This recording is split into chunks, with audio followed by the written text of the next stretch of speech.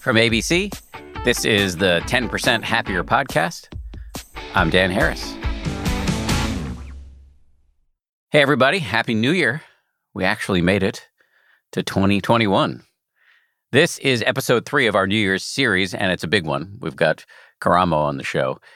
Before we get into that, a little context on this series. As we finally turn the page on the, shall we say, unique challenge that was 2020, we at 10% Happier are endeavoring to bring you some useful counter-programming against all of the traditional New Year, New You noise.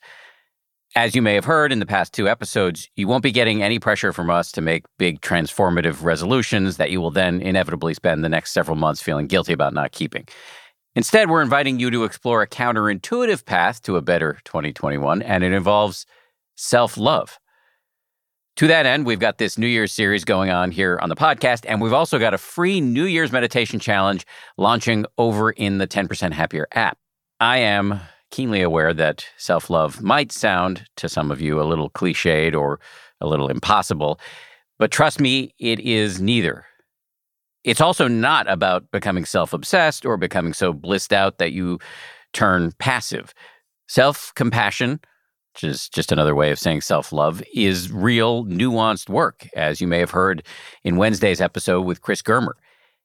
Yet it also has remarkable and scientifically proven benefits. It's a bit of a paradox. One of the best ways to make lasting change is to first accept yourself. Today's guest is one of the most prominent proselytizers for self-love. He's somebody who knows what it is to struggle and to mess up and come out on the other side with self-love. And he spent the last several years telling his story and helping other people directly as well. Karamo was the first out gay black man on reality TV when he appeared on MTV's The Real World Philadelphia back in 2004. But then he left TV and found out he was a dad.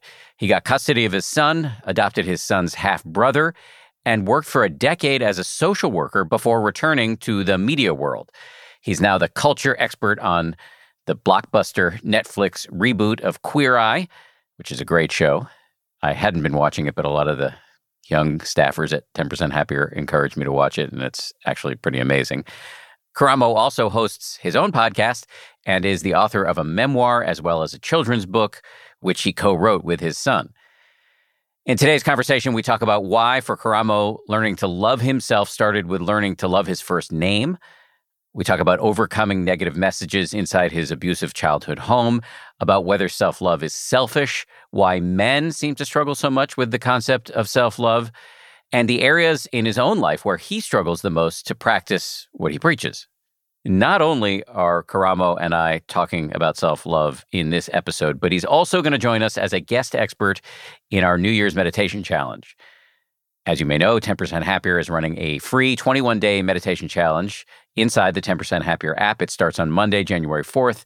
In this challenge, our teachers will guide you through a series of meditations demonstrating the benefits of developing self-love, self-compassion, self-acceptance, and also, crucially, showing you how to actually do this. You can join the challenge right now for free by downloading the 10% Happier app today, wherever you get your apps, or by visiting 10%.com. That's all one word spelled out. If you already have the app, just open it up and follow the instructions. The challenge, as I mentioned, will kick off on Monday, January 4th. Let's dive in now with Karamo. Karamo, thank you for coming on. I'm excited to be here with you, and thank you for all the work that you're doing in this space, like you said, that can be cheesy sometimes, but is very necessary. I am fully in agreement, and I want to say that I've been watching a lot of you on TV recently and enjoying it thoroughly. It's an incredible show, and you do a great job. Thank you. I appreciate that. It's quite the blessing. You know, you work in this. I've been in this industry now for about 6 years, though back in the day I did something on reality television after college. I don't really count that as part of the career because it took me 12 years of doing nothing to come back. And you only dream of being able to be on something that's going to make an impact, that people are going to love. And so I'm just like pinching myself every single morning. Well, that's gratitude, another potentially cheesy subject, which maybe we'll touch on today. I talk about this all the time on my show, which is that it's, you know, a lot of the cliches are annoying because they're cliche, but also they're true.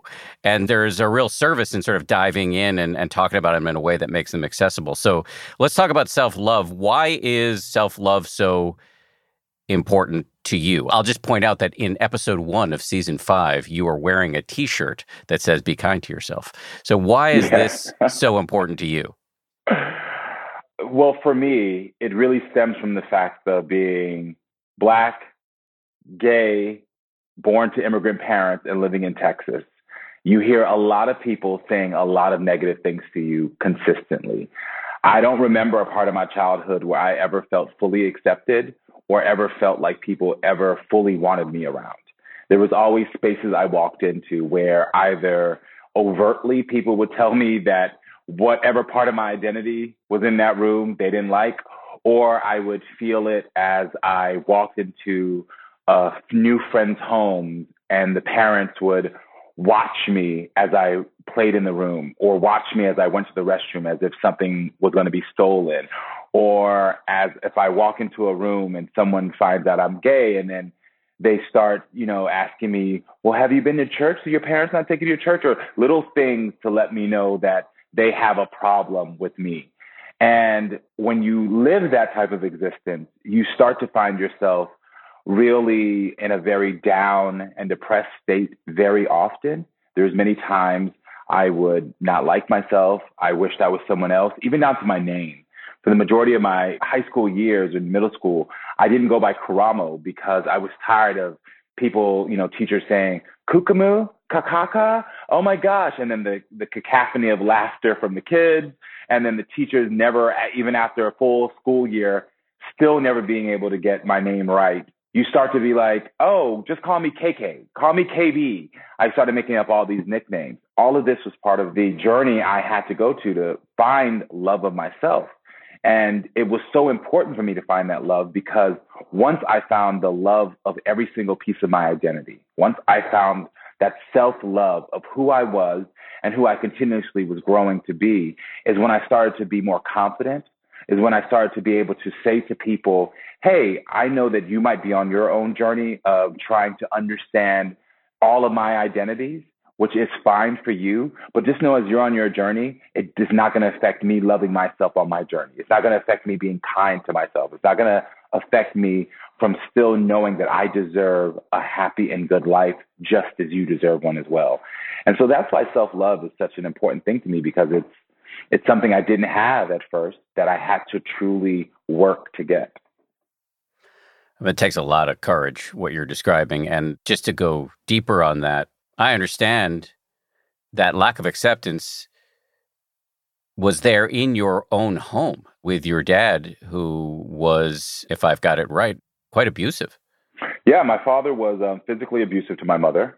He wasn't physically abusive to me as a child, but he was emotionally abusive. But there was both conscious and unconscious emotional and mental abuse that was happening in my home. And I say this because I think people need to understand that when people are in your home, especially sometimes as we get older, we don't realize how we could be hurting another person or next generation. So yes, there was things that my father was consciously saying to me, but there was even things that he would be doing that he didn't realize. For instance, my father is of Jamaican descent. He's also a Rastafarian. Rastafarians are very beautiful people, very kind people. But my father had his own demons he was struggling with as he was starting his journey to become a Rastafarian. One of those journeys is that he couldn't reconcile his relationship with his religion, with his relationship with his son. And that battle within him caused him to do unconscious things of like dancing to music that was particularly homophobic. I mean, there was a song that was popular in the 90s that people have heard about from an artist named Buju Banton, who has since denounced the song and apologized.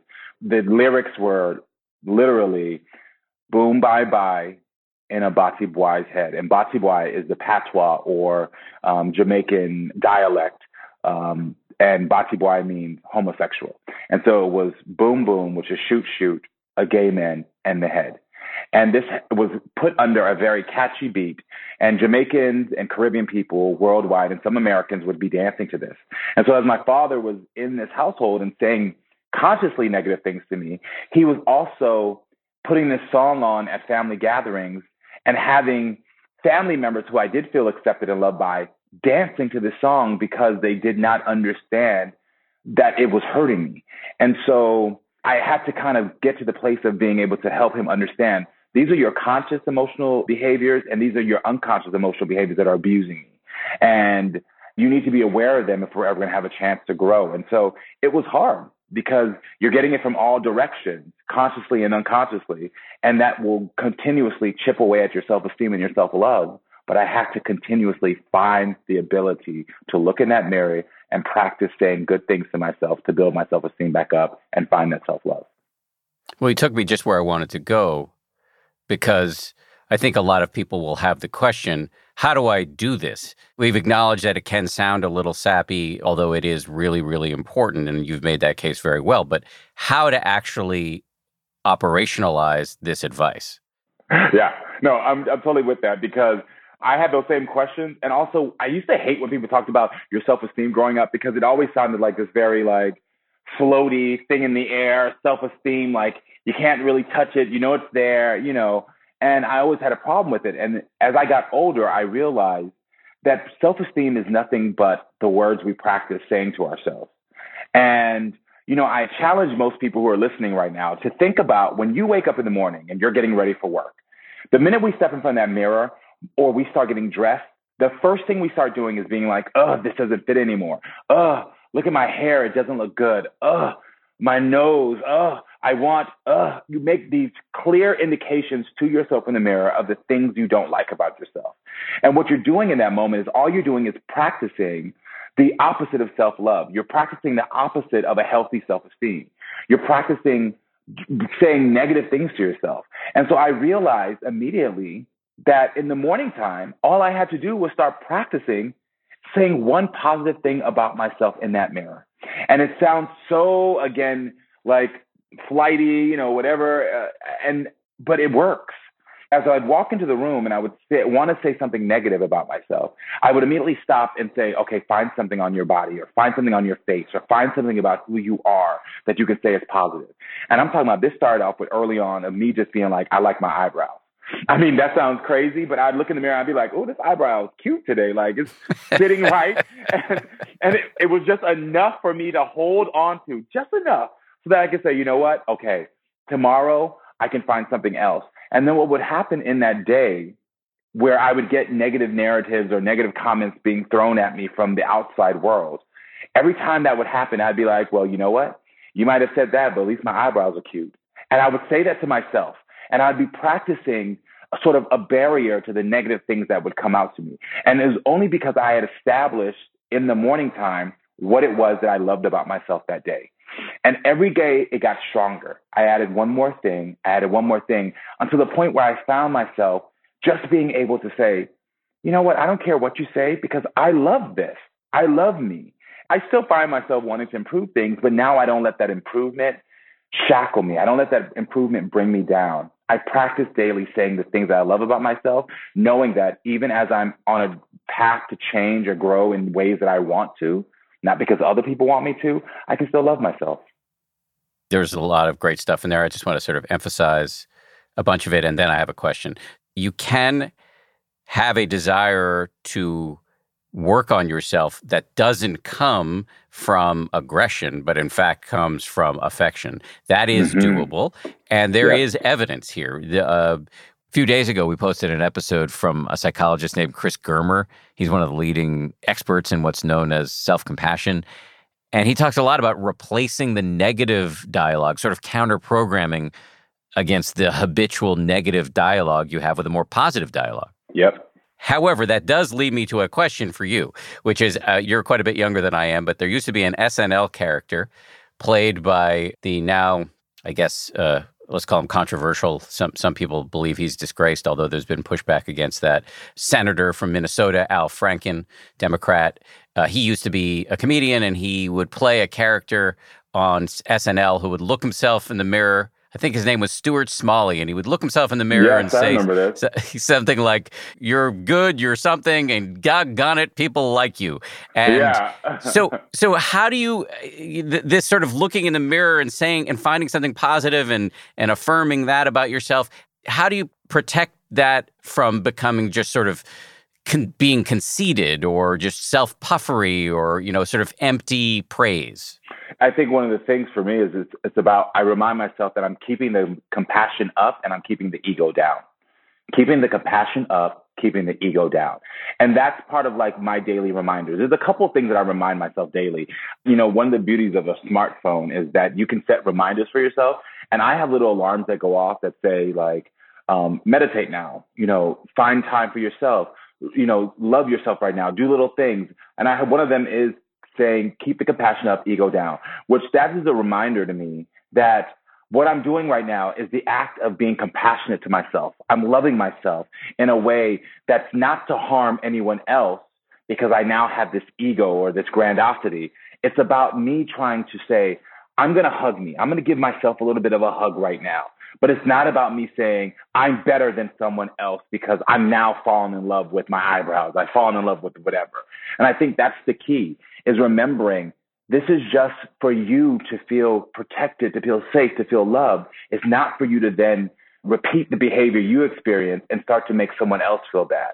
So keep the compassion up, ego down. And I think when you can say that to yourself, it's a quick little reminder of, yeah, I'm in the mirror right now, but this is for me, to help me, and not to start to want to hurt anyone else.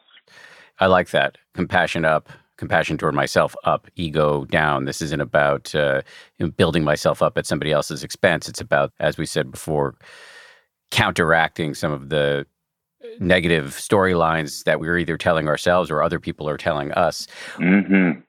I've said many, many times, perhaps to the point of being annoying, that self-love can come off as cheesy. Do you think there's something about men in our culture that really blocks us from embracing this approach?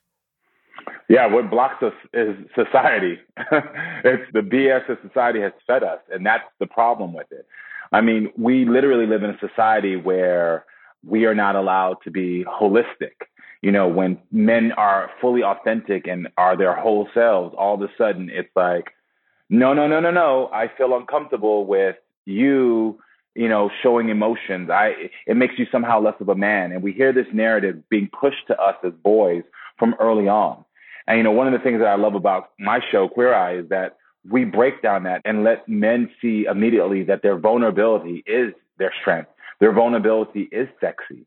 I have a story that I've told before that it was the first time I really realized how horrible our society grooms men when it comes to sharing what they're going through. We all know as children, a baby cries, whether it's a little girl or a little boy, you run to them, you support them, you help them. And then somewhere as the children get older, we say, okay, girls, you can still continue on this journey to be smart, strong, and vulnerable. Boys, you can be smart and strong, but you can't be vulnerable. And I was on the football team and I was running down the field and I hurt my leg. Later found out that it was broken. And I remember my coach screaming at me, Brown, get up, run it off. Brown, get up. And he's like, Brown, you better not cry on my field. Brown, get up. And he's just like screaming at me. And I'm sitting there like in pain. I mean, I'm a 14-year-old child at this point, a 14-year-old child. And instead of letting me know that what I'm feeling is okay, I need to heal, like, let's get you off, the field. It was like, get up, run it off. You got this. You can do this. And this sort of affirmation in this negative, this counter vulnerable way of like, oh yeah, I'm being supportive because I'm telling you can run it off. But instead of like what I actually needed in that moment was someone to say, it's okay to let these tears fall down your eyes. I share this story because at the same moment, the girls' track team also practiced at the same time and they were running around.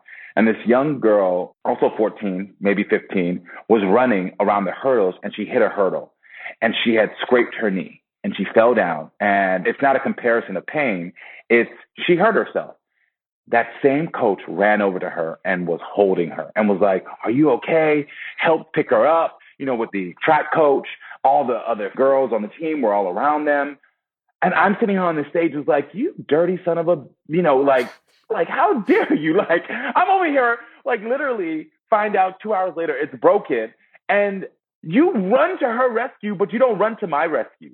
And I think that's part of what we do as a culture to young men. We tell them again, you can be smart, you can be strong, but vulnerability is out the door.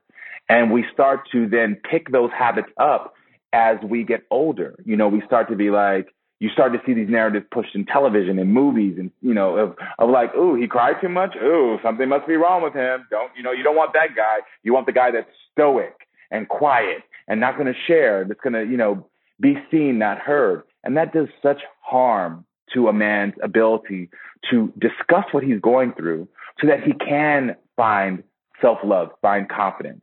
When we're on Queer Eye and we talk to guys, I can't tell you how many of them say, I don't like myself when in a private conversation with me. It's like they constantly are like, I have so much self-esteem issues. They're like, I hate my body. I hate my hair. I hate everything. And I'm like, have you told anybody this? And they're like, I can't tell anybody this. You're lucky I'm even telling you this. And it just goes to show that we have been shut off and we need to open ourselves back up because it's doing us a disservice because we're better men, we're better fathers, we're better brothers when we are able to show up and say, you know what, I can be strong and smart for you right now, but also I can be vulnerable for you right now. Hardy +1 to all of that.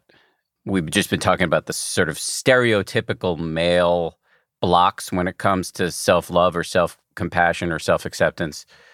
I think and again, these are gross generalizations, so I'll own that, but I think the stereotypical female issue I've heard with this is that it somehow would be selfish or self-indulgent to practice self-love. Have you heard this beef, and what do you say when you hear it? That is self-indulgent to practice self-love? Yeah, selfish. Like I should be focusing on my kids. I should be focusing on other people in need. I don't want to focus on myself.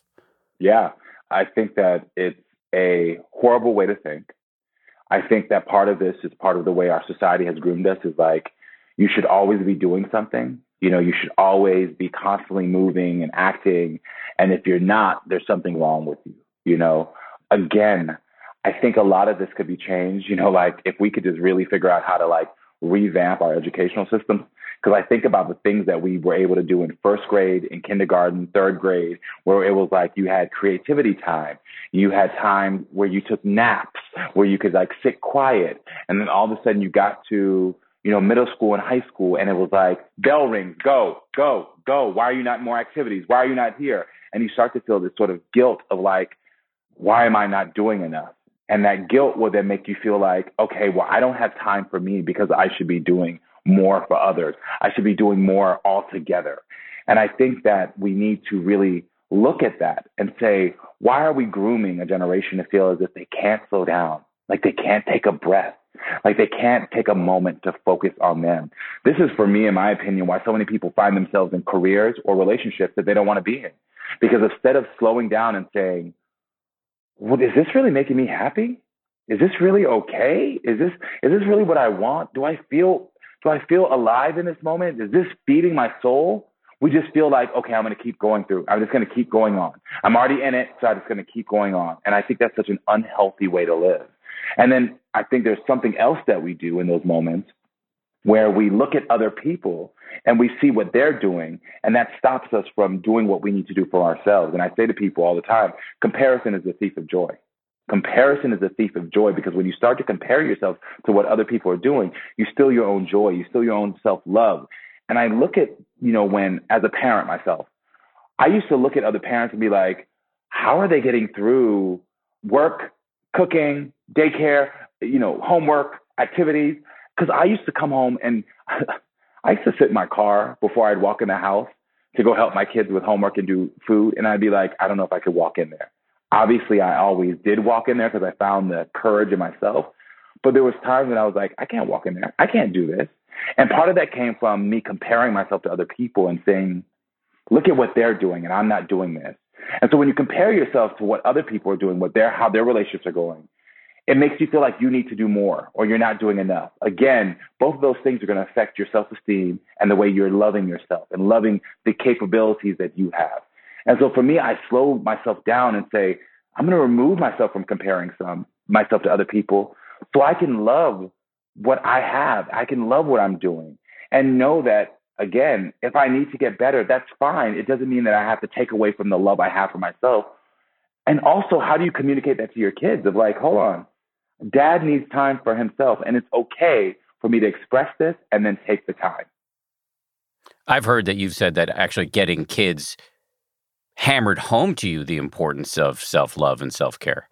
Oh my gosh, yeah. When you have children in front of you mirroring your behavior, you think you're doing something good, and then all of a sudden you see them pick up your behavior, and you're like, oh, hold on.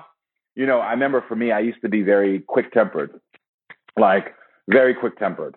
And I remember the first time I saw my kid snap at someone similar to me, of like, no, I'm not hearing this. I'm walking out the room. And I was like, oh, no, you come back.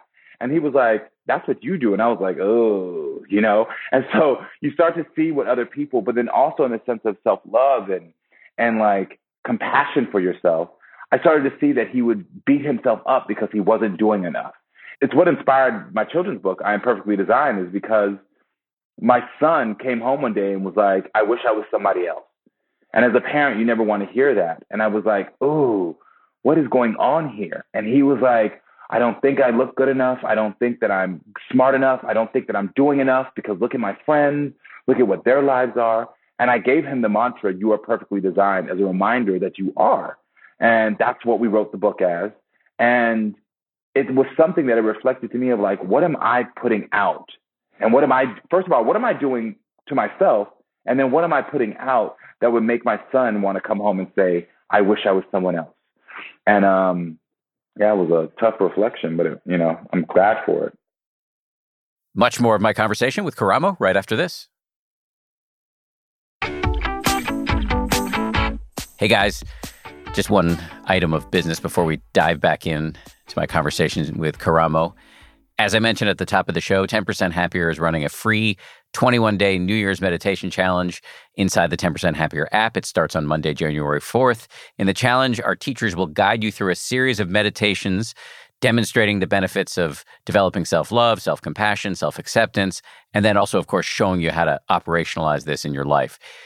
Here's how the challenge works. Your goal will be to meditate at least 15 out of 21 days. Each day, you'll get a short video from me. On most of the days, I'll be accompanied by one of 4 very special experts, including Karamo. And after the video, you'll get a related meditation, which is about 10 minutes long. These practices of self-compassion, combined with the regular practice that comes with the challenge, will, we hope, help you develop the resilience that is so critical when it comes to making sustained and healthy change. Are you new to this podcast? A quick plug, if you are, for meditation, if you haven't done it before. Meditation gives you the keys to understanding yourself, your thought patterns, your unexamined assumptions, and the stories you tell yourself about who you are. And this kind of understanding is critical when you're learning how to motivate yourself without using shame, which is, we think, a really good idea at this time of year when so many of us are making resolutions. If you've never meditated before, no sweat. The challenge is specifically designed to teach you how to do it. You can also invite your friends and family to join you in the challenge. You'll be notified when your friends meditate, and you can keep each other accountable, hopefully, kindly. So join the challenge right now by downloading 10% Happier, the app, for free, wherever you get your apps. Or you can visit 10%.com. That's all one word spelled out. If you already have the app, just open it up and follow the instructions. The challenge starts Monday, January 4th. All right, let's get back to my conversation now with Karamo. I'm curious, what's your growth edge now? What's the hardest place for you to love yourself, even as you proselytize on behalf of self-love? I would tell you it's based in intentions and actions and where those two things meet. We live in a cancel culture, which I don't believe in. I believe instead of a cancel culture, we should be living in a counsel culture, where instead of we tell people to go away, you're wrong, we should bring them in and try to educate them. And so as someone who's now in the public eye and who tries desperately to help and do things, I find myself in these positions where, especially when I reach out to people who have opposite views than me or who have hurt some part of the communities that I identify with, and when I try to support them or talk with them and try to change the culture from within, you get attacked. And then when you get attacked for trying to do good, it does affect your self-esteem. You can find yourself feeling really depressed and down because you know your intention and you know what your actions are, but those are not in lining up with what the outside world sees or what the outside world thinks you should do. And when you're in the public eye and you hear you're a horrible person for trying to work with people who are different in hopes of creating change, I think that's the part now in my life where I'm trying to find a balance of staying true to myself, respecting what other people feel, understanding why they feel that way, but still remembering my intention and knowing like, okay, this might not pay off in the immediate future, but like when you change policy, when you change things, it works later. And that sort of helps me to rebuild my self-love around the things that I'm doing in hopes for others, if that makes any sense. It does. I mean, if people are saying on Twitter that you're a horrible person for doing what you're doing, you may have a few nanoseconds where you believe them. Yeah, a lot more than a few nanoseconds, a lot more. And I think that's probably where I am now. I'm a big believer that with my platform and with the fact that I have such different identities or beautiful identities are, that are different to other people, I don't have the liberty to just walk away from spaces that don't want me. It's my belief that I have to go into those spaces. I have to talk to people who don't see the beauty in who I am. If I have to, because if I don't, then what about the person behind me who doesn't have the confidence, who doesn't have the platform that I have? If I don't walk in this room and try to change something, change some hearts, change some minds, change some policy, then what happens to them? And that's where my motive always is. But it's hard when you get canceled immediately for doing that, So that affects my self-esteem pretty much the most right now. When you're feeling criticized or canceled or you're lacking confidence, are there practices or people that are really helpful for you? Yeah, the first practice is to not to do what I normally used to do, which was self-destruct in some way. When I was younger, it was drugs. Now it's like order a full pizza and drink 14 beers, and like just fall asleep, because you're sort of drowning yourself in like these unhealthy behaviors. So now it's really about it's about what I do now. And this is actually speaking from recently. I write down the criticism. So because I want to honor the criticism I receive, I want to respect it because I believe that you have to be empathetic when listening to others so you can really understand what they're saying and what they're hearing. And then I write down equally on the other side, sort of like, what did I do in this moment to actually make real change based on the criticism? And so I sort of do this like aligning of like, okay, if my criticism is this, and this is what you're doing, and this is what I did, do those things align? And when I do that, what it does is it helps me to evaluate my intentions and actions. And that helps me to start to build up my self-esteem again of like, okay, you're not a bad person. You are actually doing some good because the criticism is aligning with the direct action you've already done to make things better. And then I talk to people, it's part of that vulnerability of I have a small tribe that I have around me. I have this little slogan that I say, I need you to love me a little bit louder. And it really, that's their key to know that I'm not feeling that good. And even though I'm the strong one, a lot of times I need you to like love me a little bit louder. I need you to just tell me that I'm okay, that things will work out, that and I think it's important because when you have that tribe that you can trust on top of the self-work you're doing to remind yourself of like, oh, what you have, those two combined really can just give you that little bit of fuel you need to get through the next day. And then you recharge again and get through that next day and you keep going. Well, yet again, you've brought me exactly where I wanted to go in terms of questions, because we've spent much of this conversation talking about self-love as an internal thing, but then you just now talked about it as a sort of interpersonal. You brought in the interpersonal aspect, and it reminded me of a slogan I've heard from you. Service to others, I believe you've said, is a kind of service to yourself. Mm-hmm. Can you unpack that? When I see someone who didn't have or was denied something that was affecting their self-love or self-esteem, and I'm able to use whatever I have to counter that and to give them back what they deserved or, get them into a space and seeing the joy on their face, it just immediately fills me with joy. I mean, I believe, there's such thing as emotional contagion. And I don't think we talk about that enough, of like, you really do pass on your emotions to other people. And we all know it in the sort of hokey sense of like, oh, someone's energy is not right. We hear people saying that. But when you really talk about it in the sense of the actual what it is, emotional contagion, you start to understand that your happy smile, your happy mood will directly affect someone else's happy mood. It's the reason why if I started laughing right now, after about a minute and a half, 2 minutes, you're going to giggle. You're going to be like, haha. It's the same reason why if you're in a room where everyone's crying, after a while, you start to feel the emotion, you start to cry. And I think when you could be of service to someone else and you see the joy on their face and you see their mood change, you inadvertently will change your own mood, and you will start to feel their self-love start to rebuild your own self-love because you're now on the same page. And so I do believe in the interpersonal community base of building up your self-esteem. I mean, that statement I said about, I need you to love me a little bit louder, doesn't just apply to me saying it to other people. I encourage other people to say it to me, because when people say that, it's that act of, please be in service to me right now because I need you. It's an ability to ask for help in a new way than saying, I need help. It's a clearer way of saying, I need love right now. I actually need love right now. And I need love through different supportive avenues. And I know you can provide that for me. And so, yeah, it's important. And again, there's evidence here. Being of service can remind you of what is great about yourself. It's rewarding in the brain as well. There's just a lot here, and it points to something very, very deep, which is that the line between ourselves and the world is blurry and porous. So let me stay with New Year's. We're heading into a new year.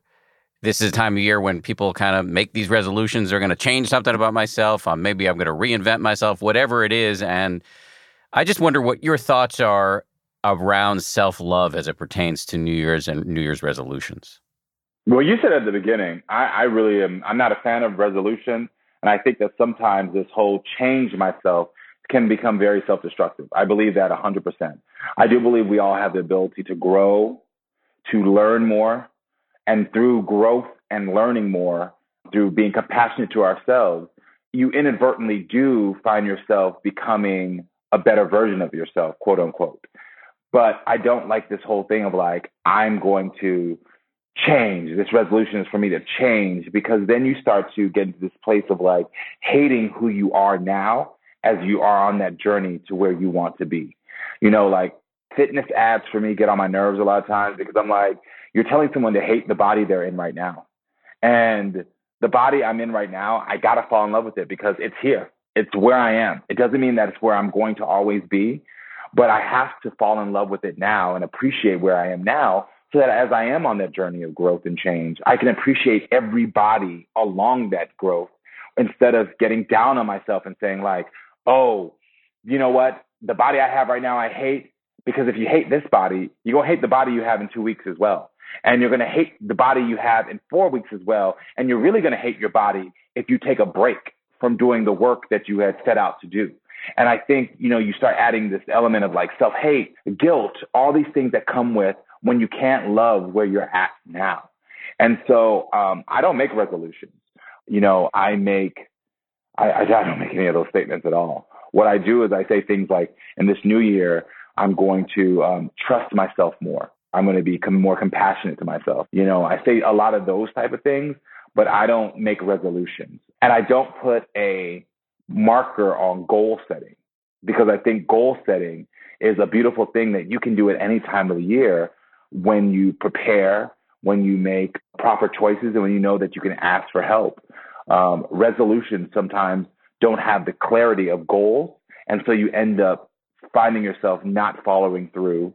You end up finding yourself not doing what it takes, not asking for help. So I would just recommend that people make more emotional goals for the new year versus telling yourself things like, I hate where I am now and I'm going to try to change it in 12 months. You know what I mean? Like, one of the things, not to belabor this, but I tell people, this is your journey. Design it how you want. Walk it at the pace you want.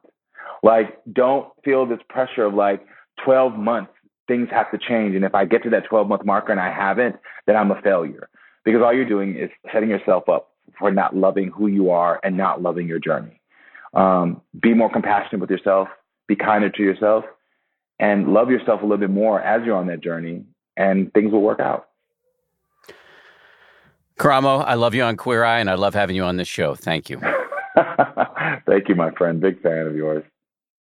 Big thanks to Karamo. It was really fun to meet him. If you enjoyed this conversation, you can hear much more from Karamo as a guest in our New Year's Meditation Challenge. That's our free 21-day meditation challenge in the 10% Happier app.